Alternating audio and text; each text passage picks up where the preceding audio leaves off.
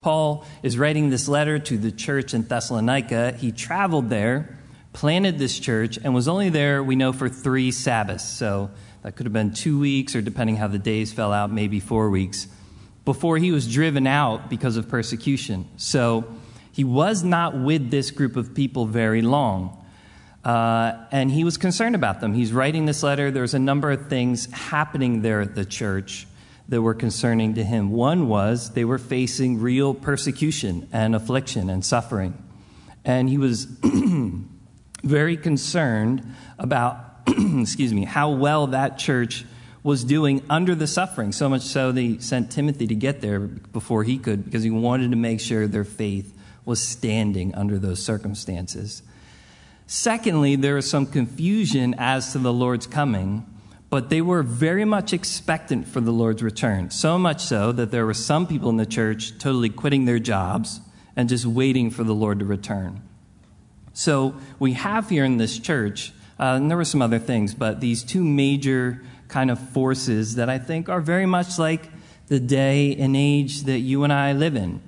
And we are facing more and more persecution to Christianity and to anyone who wants to hold to the truth of the Word of God in our days. And we are also, I think, feeling the nearness of the Lord's return, that He's coming. And in the middle of that, you can kind of think, okay, what do we do then? Like, how should I live my life? I'm feeling these 2 things. How am I supposed to honor the Lord in the middle of that? And what I want to look at is some direct commands that Paul gives to a church living in the middle of this scenario. Some exhortations as to, here's how to live in the middle of these things. So, if you would, let's begin in verse 9. Paul says this, "But concerning brotherly love," and the word for brotherly love there is Philadelphia, which I have to mention because we're in Philadelphia. "Concerning brotherly love, you have no need that I should write to you. For you yourselves are taught of God to love one another. And indeed you do so toward all the brethren who are in all Macedonia. But we urge you, brethren, that you increase more and more." So the first thing he says to this church is, in the middle of these circumstances, is look, here's one thing you need to focus on. Love one another.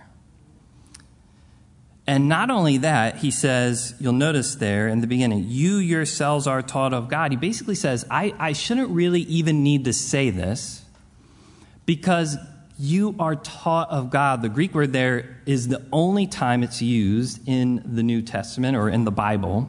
If you are a language person, you want to look at some close comparisons. You can look at John 6:45 and 1 Corinthians 2:13.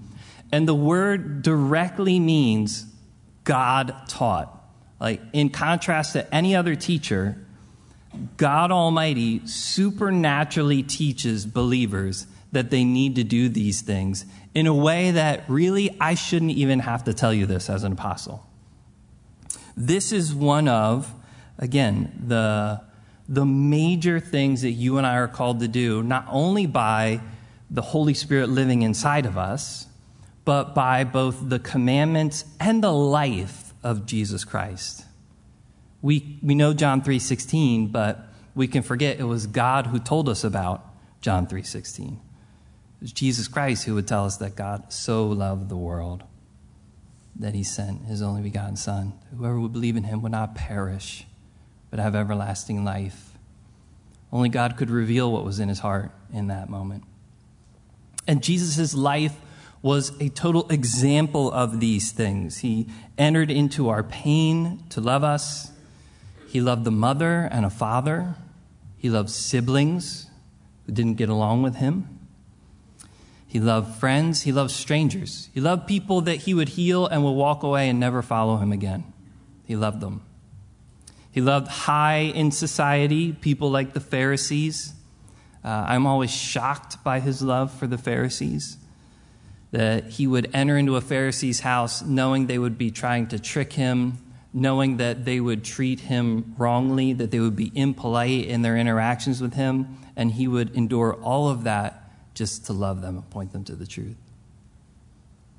He He loved publicans, sinners, tax collectors, people that the high in society would look at and they would say, you are literally a traitor to our society for the things that you believe. He loved those people. He loved people that were his enemies, so that when he was being nailed to the cross, he would say, Father, forgive them. They don't know what they're doing. He loved people that were racially looked down on, like the Samaritans. James and John, we know, wanted to call down fire and burn up a city of Samaritans. And Jesus would say, you don't know what spirit you're of. The people who came to arrest him have their ear chopped off, and he would put the ear back on. He would heal. He was the Lamb of God, a picture of a helpless lamb. When his ministry began, the heavens were open, and the Holy Spirit came down on him in the form of a gentle dove. And he would say, I'm not here to be served, but to serve and to give my life a ransom for many. This is the person that you and I are following. This is the person whose spirit is put into our lives. This is the dominant characteristic of his life. And there are plenty of causes and things that we can be involved in as Christians, but there is no cause as high as being a reflection of the God that we serve and a witness of his love and reality. You can fight for abortion, and that's wonderful, but there's people who will murder an abortion doctor because they feel like the end justifies the means. That person is right to be called into question as to their following Christ, because the ends didn't justify the means for him. If that were true, then Jesus could have sinned more than anybody else because he was doing the most important thing that ever happened on the face of the earth. That was not his character. And what Paul is saying here is, in the middle of this craziness, if you're trying to figure out how to live in this persecution with the coming of the Lord, with the things that you're facing, you are called to love one another. I don't even need to teach you this because he has taught it to you. You should know it in your own heart. Jesus, again, we know these verses, would say to his disciples, a new commandment I give to you, that you love one another as I have loved you. It wasn't new that they were supposed to love one another. It was new that they were supposed to love one another the way he loved them. That you also love one another. And by this, all will know that you are my disciples if you have love for one another. Jesus gives the world, the unsaved world, the right to judge our Christian profession based on the love we express toward one another. The unsaved world doesn't judge our doctrine. We should have right doctrine, and that's important. But the unsaved person on the street isn't saying, let me look up your Christian doctrine to see if you're orthodox. This is out of line with the church fathers. The unsaved person's not doing that. He says, they should look at the love you have for one another and know that you're my disciples because you love like me. And if you don't, they have the right to question whether your profession is legitimate. Now, it doesn't mean Christ is illegitimate, because we're imperfect and people will reject a caricature of Christ's love without rejecting Christ himself. But as Christians, that needs to be expressed. In this church, there had to be problems. We can sometimes think of this church as if they were perfect, but there is no doubt disagreements in this church. You can imagine, again, if our church was under the type of persecution they were, where some of them could be thrown in prison or people could be killed, there'd be a lot of discussions as to how to hold a service, I'm sure. Right? There'd be a lot of discussions as to how we're supposed to worship, where we should meet, what times, what that should all look like. Like there's many of those discussions in the church today. But what Paul is saying is people should see your love for one another. There were people in this church that were arguing over doctrinal things about the Lord's coming, how this works out, how that works out. There were people in this church that were angry because there were loafers who had quit their job and were living off the goodwill of others, no doubt. And what he says is, here's what you need to focus on. Even in our disagreements, people should be able to see that we're followers of Jesus, that you love one another. And I shouldn't even have to say this. You should know it. Galatians 6:10 says, Therefore, as we have opportunity, let us do good to all, especially to those who are of the household of faith. We are supposed to love all men, but the Bible says we are especially supposed to love our brothers and sisters in Christ. With every opportunity God provides us, we should be looking to, making an emphasis of loving the actual brothers and sisters in Jesus Christ around us. Don't we need this? I mean, more than ever, in a world that, as we said, is becoming more anti-Christ, I'm happy to come here on a Sunday morning and know there's a bunch of other people that want to love and follow Jesus. And to be able to do that together and to serve in the ministry where I serve and to do that with a bunch of other people that I know are willing to sacrifice and face the shame or the ridicule of serving Jesus in this world where the wind was against his face and it is still against ours. And we need this. It was to stir one another up to love and good works, and this church needed it, and the world needs to see it.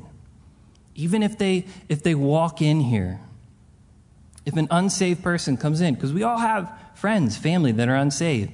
A Christian person from our church brings in a sibling or a parent that doesn't know the Lord, or that's a drug addict or an alcoholic. Do they sense that love in this place? A person who comes in here who's unsaved, that's homosexual or a lesbian or trans or whatever, if they walk in this place and they sat down and they looked at the way we worshiped, the way we studied his word, would they say, these people, they really believe that? They really have some reality there. They love this God and they love one another. What would be their experience? Because, the world has Christian stereotypes too. The prodigals don't come into the church because they think the minute I'll get there, everybody will look at me and be like, so where you been? Right? And give me a hard time. Or, unsaved people, as we said, maybe they're an addict or they're in a homosexual marriage, and they think if they come in here, they're just those people are just going to rip us up. And when that's broken, because a lot of people haven't met a living, spirit-filled Christian in their life. When that stereotype is broken, there's something that shakes them. They say, why is that type of love there? Because the world is hurting. The world doesn't have this. The world is hopeless. The world is lost. There's no healing. There's no wholeness. There's no truly good out there. Love has been perverted in a million different ways. And they should sense something different here in the fellowship of the saints. And what Paul is saying is, look, you live in crazy times. There's a lot of pressures. There's a lot of things happening where you guys live. Here's one thing you need to focus on. You need to focus on loving one another as God has taught you. Pull back to the things that you know, that you're taught at the most basic level. Indeed, he says, notice he goes on verse 10, you do so toward all the brethren who are in all Macedonia. And the idea there is an argument from the greater to the lesser. The whole area apparently knew about the love of this church. They were doing these things. And obviously, if the whole area of Macedonia knew about the love they had, then the immediate individuals in the church had to be loving one another. Those in direct relation to them. Again, we know this verse, 1 John 4, verses 20 and 21 say, if someone says, I love God, and hates his brother, he is a liar. For he who does not love his brother whom he has seen, how can he love God whom he has not seen? This is the commandment we have from him, that he who loves God must love his brother also. The principle here is very simple, and it goes even beyond love, but any spiritual virtue we think we possess toward God that is not reflected towards others, we don't actually possess. That if I think I have great love for God, but I do not actually have great love for the people around me, I'm a liar to myself. I am self-deceived. If I think I have great humility toward God and I do not express that humility towards other people, I do not have that virtue that I think I possess. If I think I can teach others, but I am not teachable myself, I do not have that virtue I think I possess. If I think I'm giving towards God, but not giving towards others, I do not have that. If I think I really love God, but I'm not loving toward the people around me, there's a self-deception there. There's a lie that needs to be recognized. And this church loved God, and it was evident amongst the fellowship and even the people around them in the area. They were known for that type of love, and Paul was blessed by that. Notice what he says at the end of 10, though. But we urge you, brethren, that you increase more and more. Do more of this, though. You might think, I love God, and I love the people around me. Great, do it more. Because there's always more love in him, and the Holy Spirit sheds the love of God abroad in our hearts, and there should be more of that shared with others as well. It says, don't become complacent, though. Keep doing this. There might be things that you don't know about this world or about how to live in this particular time, but here's one thing that's really clear. I don't even need to say it. I'm just going to point out, God is already teaching you this himself. He's done it through his life. He's done it through his sacrifice. And he's doing it through his Spirit in your individual life if you're already a believer. Love one another. Make it your special aim. It will be a direct witness to the world around you. And it's really an evidence of your spiritual life as to where you actually are in your relationship with Jesus Christ. Those actions and words that we have should carry the spirit of the person we're following and who lives in us. That's the first thing that we're called to focus on. The next is this. Look at verse 11. He's going to mention a couple other things about their life here. He says that you also aspire to lead a quiet life, to mind your own business, to work with your own hands, as we commanded you, that you may walk properly towards those who are outside, and that you may lack nothing. So here he gives three kind of direct things that relate to our Christian life and hope. And the first is this: you aspire to lead a quiet life. What are your aspirations? Again, the world asks, what are your hopes? What are your dreams? When you think about your life, however many years ahead, 10, 20, 30, 5, whatever it is, where are you wanting to be? We all have some type of thought. Even if we don't think about it directly, we have some assumption. This is where I'm going to be. This is what my life is going to be like. And sometimes we act as if God has nothing to say about those aspirations, like only Disney does. We just need to follow our heart, and that's what we're supposed to do. No, God does have something to say about our hopes and our aspirations. And what he says directly here is, we should aspire to lead a quiet life. We should have a zealous goal to live a simple and restful life. The language here is also very unique. You could say, he's saying, seek strenuously to be still. You could say he's saying, be ambitious to be unambitious. The word also has some connotations as to honor and glory. In the modern vernacular, you hear people say, like, I'm going to shine, or I want you to shine. It's almost like he's saying, here's how you shine, by leading a quiet life.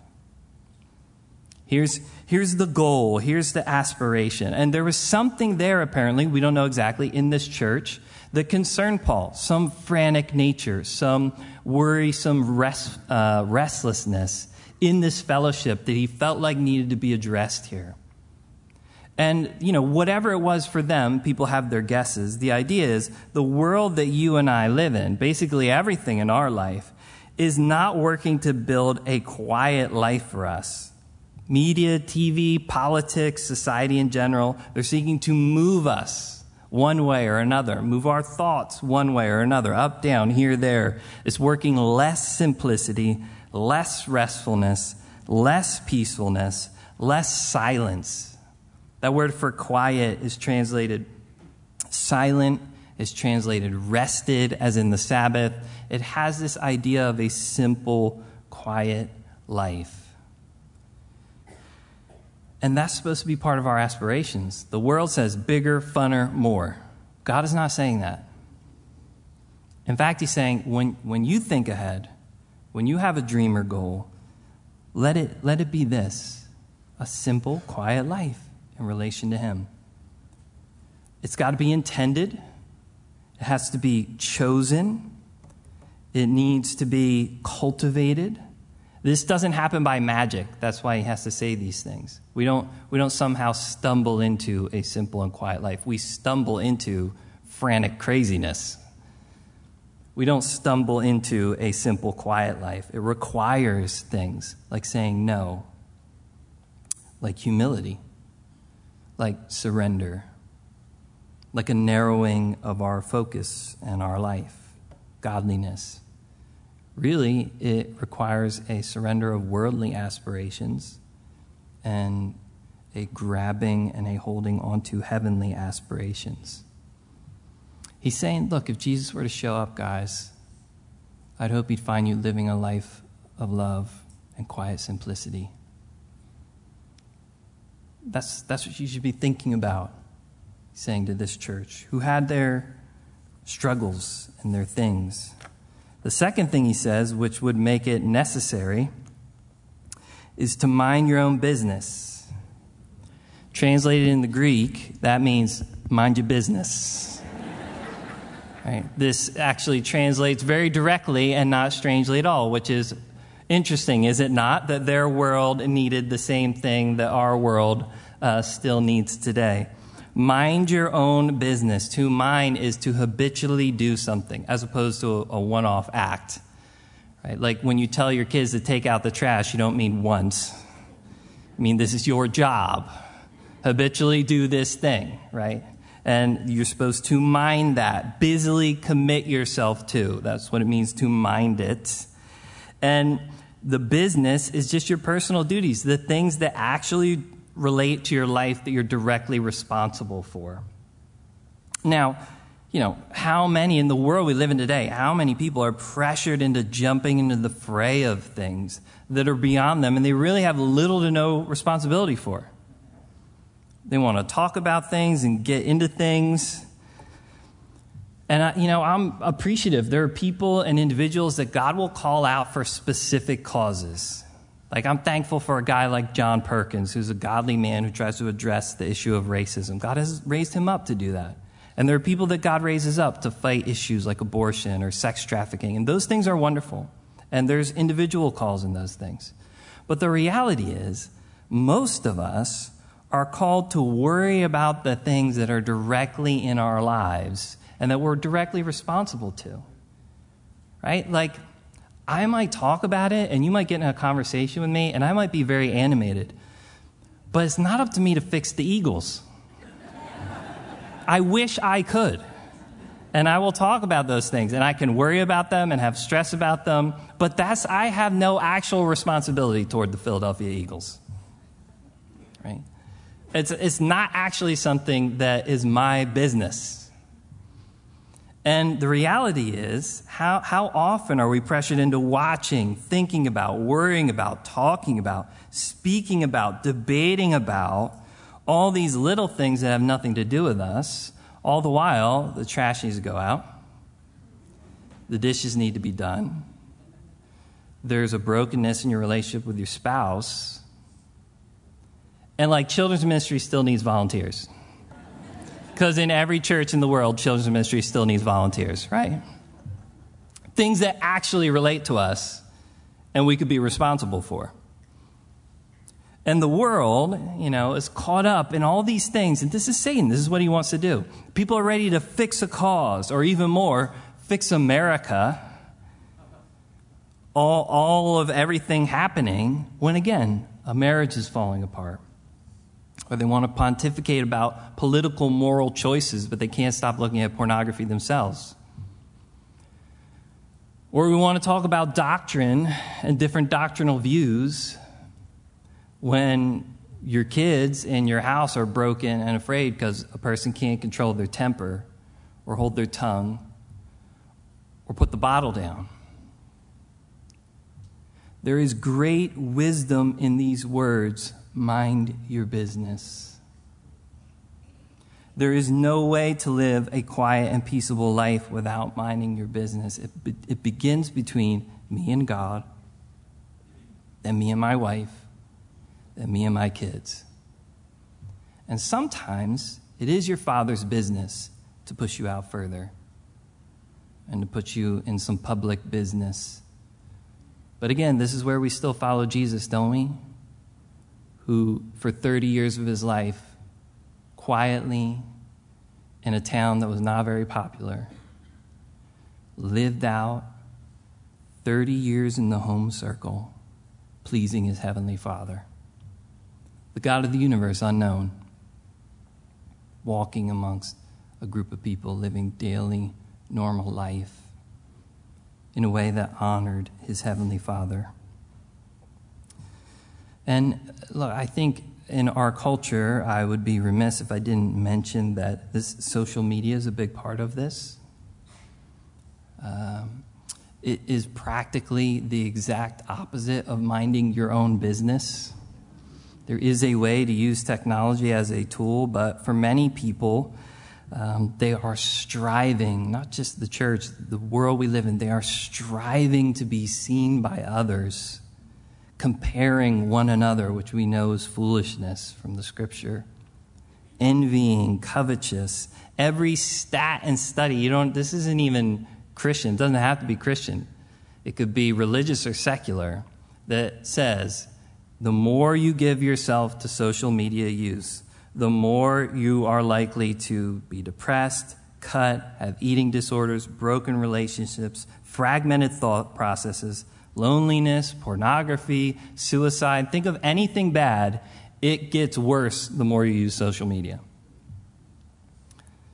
It's just a proven fact. And the world system, again, this is why God is wise. The world system, which is run by Satan, is working to make us restless and worried about everyone else's business. Like, dude, I just want to watch some funny cat videos. Like, come on. Like, okay, like I said. But the reality is, people end up being, snoops on Facebook and Instagram, where we're just going around looking at things. And, if I could say it as clearly as I can, the Christian is never called to entertain themselves by perusing people's personal business. Never once. And the reality is, if we began to look at social media like Jesus did, or would, we would never want to actually be involved in it, right? Because when Jesus saw a group of people, he had compassion on them. He saw them like sheep without a shepherd. And his response was to teach them the word of God. When Jesus saw a group of people caught up in Satan's lies that were meant to steal, kill, and destroy, that he wanted to bring under the shelter of his wing, but they would not, he wept. He wept. That was his response to seeing those things. And there's no way that Jesus and his disciples would swipe through and like people's lives the same way we do very often. They see those things so much differently. And you and I, if we are going to find a quiet, peaceable life, aspire to a quiet life, we have to start minding our own business and habitually keep ourselves out of other people's business. Jesus would say to the Pharisees, "How can you believe who receive honor from one another and do not seek the honor that only comes from God?" And the enemy wants to use these things to draw us away from the Lord. And here he's saying to this church, you're living in a crazy time. The Lord is coming soon. Live a quiet, peaceable life. Mind your own business. Do that first. And if he at some point sees fit to do something else, he can do that. Or to lead you somewhere else, he can do that. Not only that, notice what he says next. Third, to work with your own hands. The idea is aspire to decent and honorable work that provides for us and our families. This is not a church of rich people. There were times where Paul addressed churches where there was wealthy people, and he would speak about wealth and the warnings about wealth and how to actually use our wealth for the kingdom of God. There's none of that in this church. Seems like it's a blue-collar church. These people worked normal jobs to make a living. Paul was that example for them when he was there. He was a tent maker. And he would call them to do and follow the things that he did and to follow his example. The Greeks looked at work as demeaning. Any manual labor for the Greek, that's what slaves did. But the Jew, even if they were wealthy, they would always learn a trade. It was an honorable thing to do. And Paul is saying, here's what you need to do. Because there were some people in this church that thought, you know what? If Jesus is coming back, world's crazy, why am I going to this job at the docks? I quit. Right? I'm just going to sit around and wait. Like, what is the purpose of this job? And what Paul is saying is, no. Work and honor the Lord there. It's a decent and honorable thing to do. Work with your own two hands. Go about, that's part of your business, a large part of your business in this life. And again, this is where Jesus honors us and again sets an example. He sanctified the carpenter's shop for years with his own sweat and blood. And the reality is, if we can't honor God in those places where most of us work, that's where we spend a large part of our lives. If we can't honor God those 5 or 6 days of the week, why do we think we're doing anything different when we come once a week on a Sunday? No, we have to honor him there. And again, it looks a little different for all of us, and God may call us to something different at some point, as he did for some of these men. He would call some people to specific causes. He raised up Daniel and Joseph to be political, administrative leaders. He raised up other men to minister, like Moses. He caught Nehemiah in the middle of cupbearing, right, for his other purpose in life. The disciples, while they were fishing. I love Amos's story. Amos was a prophet, and as he's prophesying, one of the priests of the false gods tells him, don't prophesy anymore. We don't want to hear from you. And Amos says, I was not a prophet. I wasn't the son of a prophet. I was a shepherd and a farmer of fig trees. And God said to me, go prophesy. So I'm going to keep saying what I'm saying, right? He was like, I'm just minding my business, doing the thing the Lord called me to do. And then he called me to something else, and I can't do anything but now. And there's a place where that can happen. But for most of us, this is where it starts. This is where it started for Jesus. This is where it started for the disciples, where it started for Moses. This is where it starts for us as well. We work with our own two hands. Notice, as we commanded you. That, notice now, you may walk properly in 12 toward those who are outside, and that you may lack nothing. The idea is, what does this type of life produce? What does this show? It earns the respects. This type of life earns the respect of outsiders. This quiet, simple life, where we're minding our own business, working with our own two hands, day in and day out, is something that the world looks at us and says, how come those people love one another, aren't caught up in all the things we're caught up in, and do a decent job? Like, what is going on with you? Where do you get that hope from? And that's when the Bible says that we should be ready to give an answer to every man that asks a reason for the hope that lives in us. Like, what's going on with you? Or what's up with this place, Calvary Philly? Like, what is happening there? Paul would say this in 1 Timothy chapter 2, verses 1 through 4. He says, therefore I exhort first of all that supplications and prayers and intercessions and giving of thanks be made for all men, for kings, and for all who are in authority. And maybe we know these verses, right? We pray for our government, our political leaders. We're called to do that. And we pray for them. But maybe you don't know why. Here's why. That we may lead a quiet and peaceable life in all godliness and reverence. For this is good and acceptable in the sight of God our Savior, who desires all men to be saved and to come to the knowledge of the truth. He says, here's why you should pray for your political leaders and your rulers, so that you could lead a quiet, peaceable life. Because when that happens, God is pleased, and the outside world looks at you and says, what's up with you? What's up with you? And God wants all men to come to the knowledge of the truth. Isn't this beautiful? Every one of us can do this. Every one of us can do this. These commands, these things that are put in front of us. If you feel lost, like, what am I supposed to do? Things are crazy. Lord, you're coming back. Things are crazy in America. How do I respond? What do you want me to do? Here's what you can do. And you can do exactly these things. It's not about the things he calls particular individuals to do that are really public, right? You look at Billy Graham, I'll never be like that. Or, you read a Christian biography, like I read George Whitfield's biography, and I'm like, wow, I'm not a Christian. He's a Christian. Maybe I need to get saved again, That's not what it's about. What it's about is this. The collective, quiet, peaceable life becomes a witness to the restless, loveless, lost world around us. And then they ask us, what's up with you?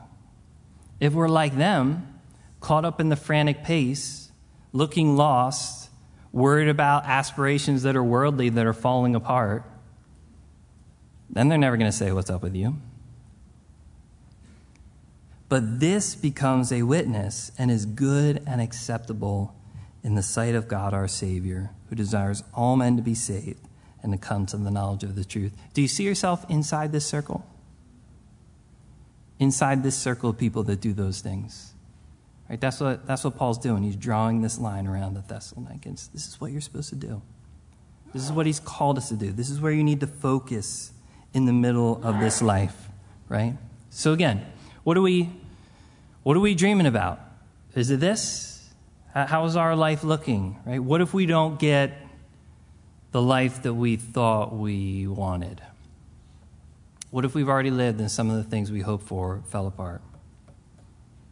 What if I don't get the big house down the shore or in the quiet little town, right? Because some of us, our aspirations are HGTV aspirations, right? Pinterest aspirations. It might not be, you don't think you're going to rule the world, but you're like, I want my bathroom to look like that. That's my aspirations. And if it doesn't happen, I'm going to be angry, and my life is going to be frantic. That's the reality to some of us.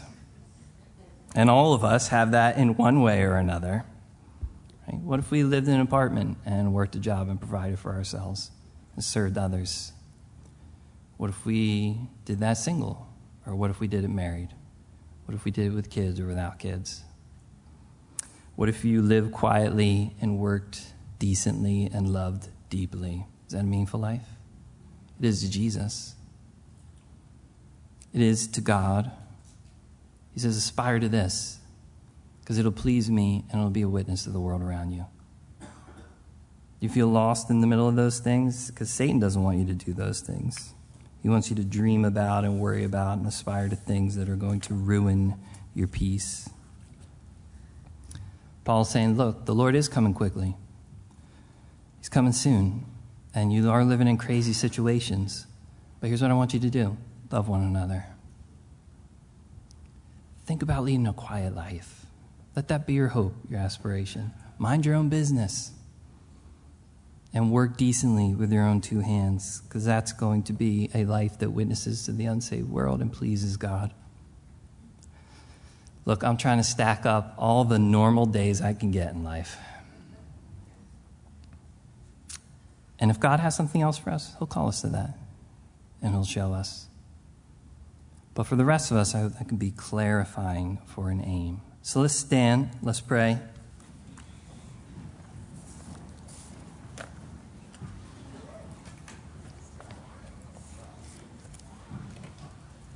Heavenly Father, we do thank you again for your word. We thank you for the clarity that it gives us. Lord, you know we live in the morass of this world, and it so easily, with its atmosphere, just causes these thoughts and worries and concerns to seep into our life. The world, the flesh, and the devil, pressuring in ways that are opposite of you.